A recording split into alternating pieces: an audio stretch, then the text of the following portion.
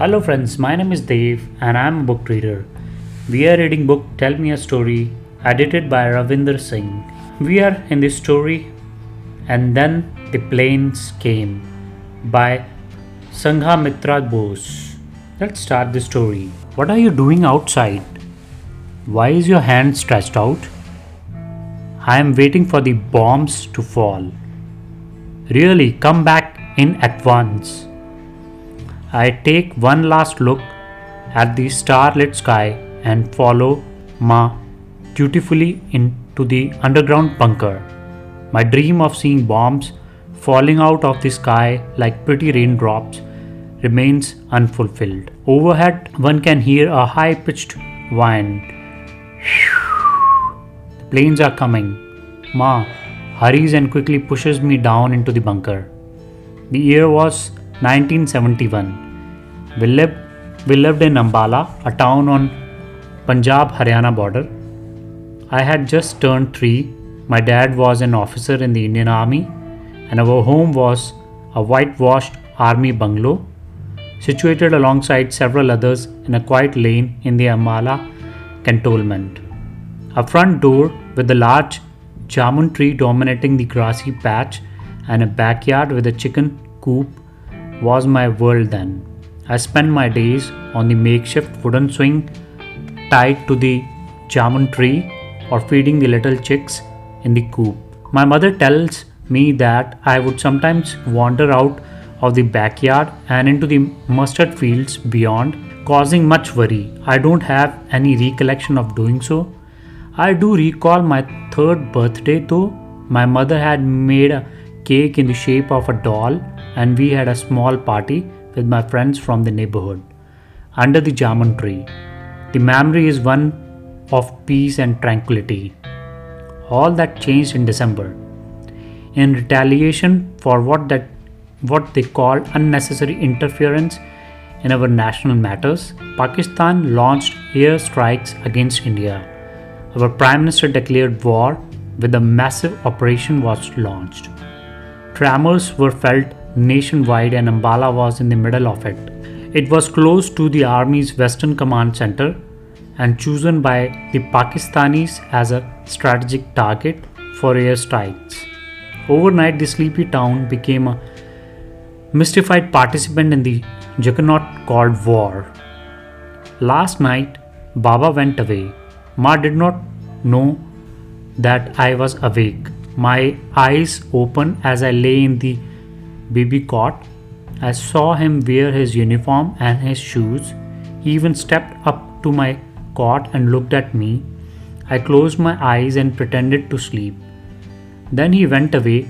Ma told us the next morning that Baba had gone to war. Didi and Dada asked her a lot of questions. They were excited but Ma looked worried. Like when Dada does not come home on time, I wondered why. Baba will fight and win. Good people always do, like Hansel and Gretel burning the bad witch and living happily ever after with their dad. The next morning, the cantonment was a bed of frenetic activity. Trenches were being dug up in the lane in front of our house, and sandbags and barbed wire was being set in preparation for a sentry post. A team from our station workshop arrived home to build an underground bunker in the backyard. All the houses were to have bunkers and we were to immediately retreat to these when the airstrike siren went on. The uncles from Baba's office came with the big spades and other tools. They picked up our chicken coops and lined them along the backyard wall. The chicks were cheeping loudly, so I gave them some corn. Then I stood there and watched the uncles dig. Ma had told me not to disturb them. Soon they had dug a big hole in the ground. Ma told us that they were making a bunker for us to live in. Right now it looked like a big chicken coop. Then Ma called me in for lunch and a nap. When I went out in the evening, the hole was gone. There was a grass there instead. I asked Didi where the hole was and she laughed. Then she took my hand and led me to the grass. It seemed to be covered by a tent-like cloth. Didi flipped up the edge of the cloth. Oh, there were secret steps going down. We climbed down and saw a big room. Ma and Sukhbir Bhaiya followed us. They were carrying mattresses, pillows, blankets, and lantern even. Ma, are we going to live here? Maybe. That night, as the air siren went off at 9 p.m., Ambala plunged into darkness. In accordance with the strict wartime regulations, all lights were put on so that the raiding bombers would not be able to sight their targets. Presumably, the army headquarters and the ammunition depots. We got up immediately after we finished our dinner and made our way to the underground bunker. We kids were quite excited, as was the dog. She could smell adventure a mile away. Settling in with biscuits and big flask of tea, the dog sparling across our tummies, I almost felt grown up. For my pre-teen siblings, growing up on a fare of commando, comics, and Biglies, this was probably a dream come true. The excitement, tinged, and apprehension was palpable in the tiny room.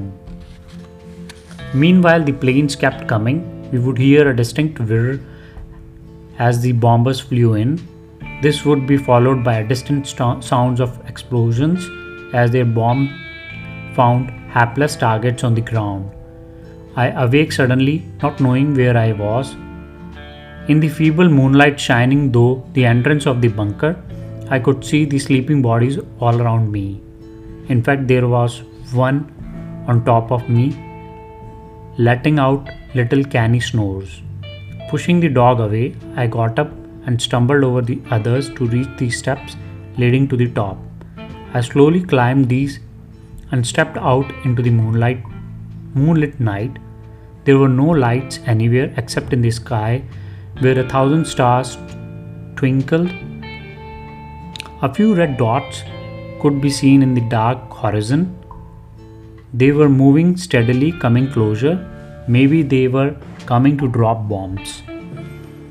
In eager anticipation, I stretched out my arms, wishing them to fall out of the sky and into my tiny waiting hands. "What are you doing here?" Seeing Ma at the bunker steps, I told her without turning.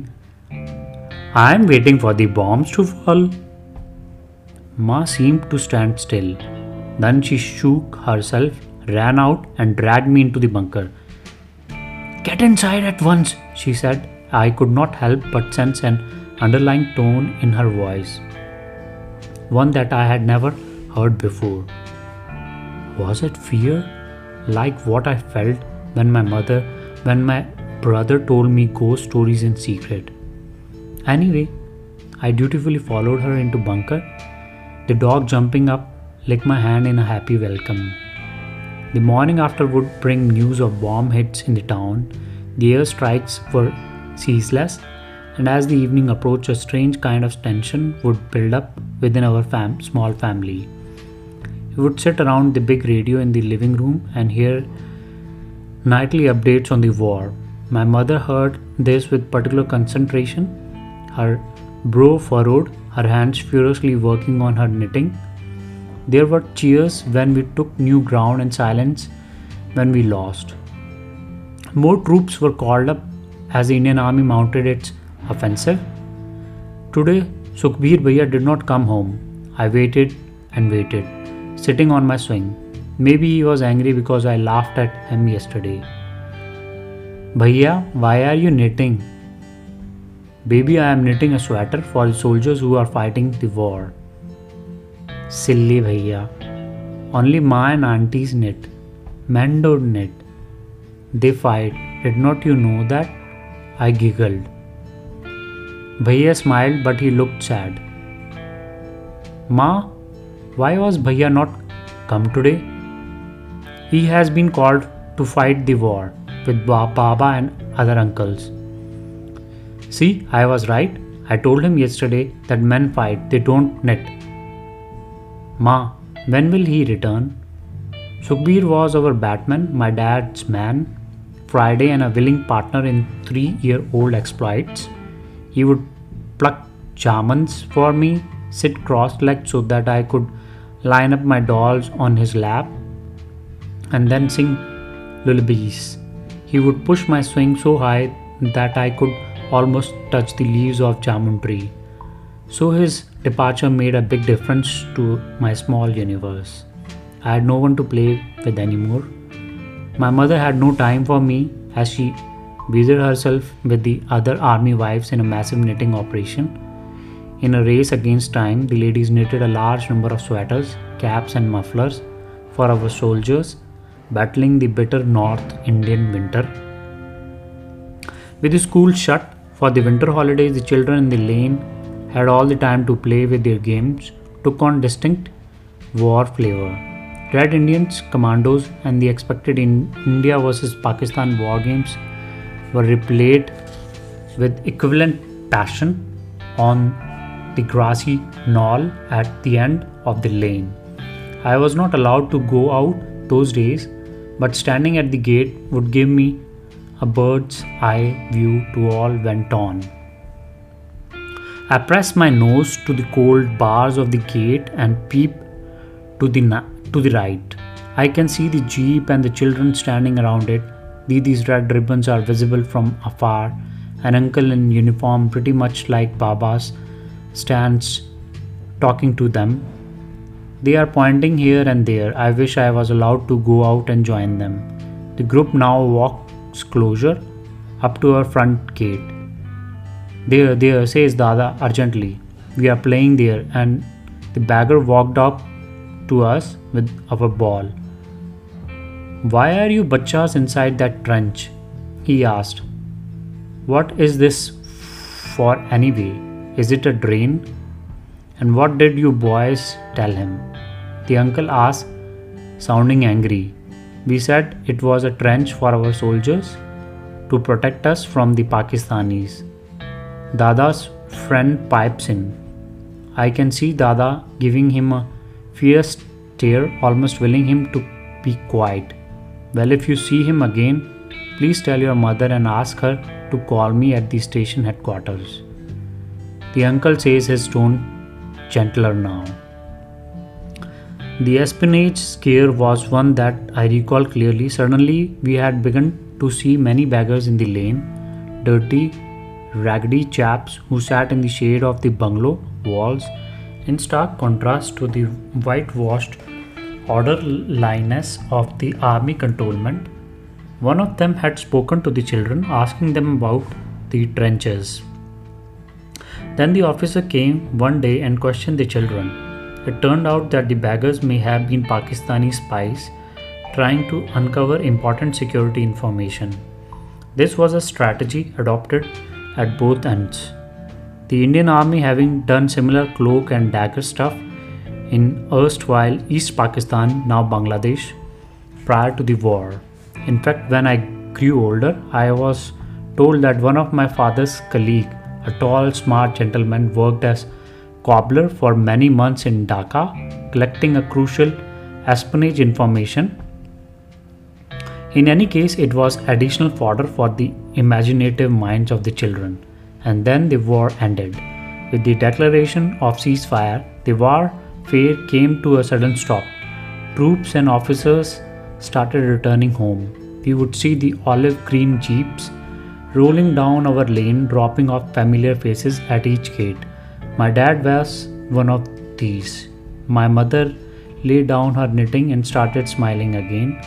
My siblings got ready to go to school once more, and Ambala got its lights back.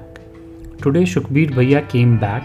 He picked me up and swung me high. He even got some barfi for me. I am really happy to see him back. He has promised to play with me and the dolls later on. After he finishes polishing Baba's shoes, I can't wait. My tiny existence was back to its mundane routine. With the bunker bricked up, we could move the chicken coops back to where they belonged, and I could go out for a walk in the lane with my ayah once more.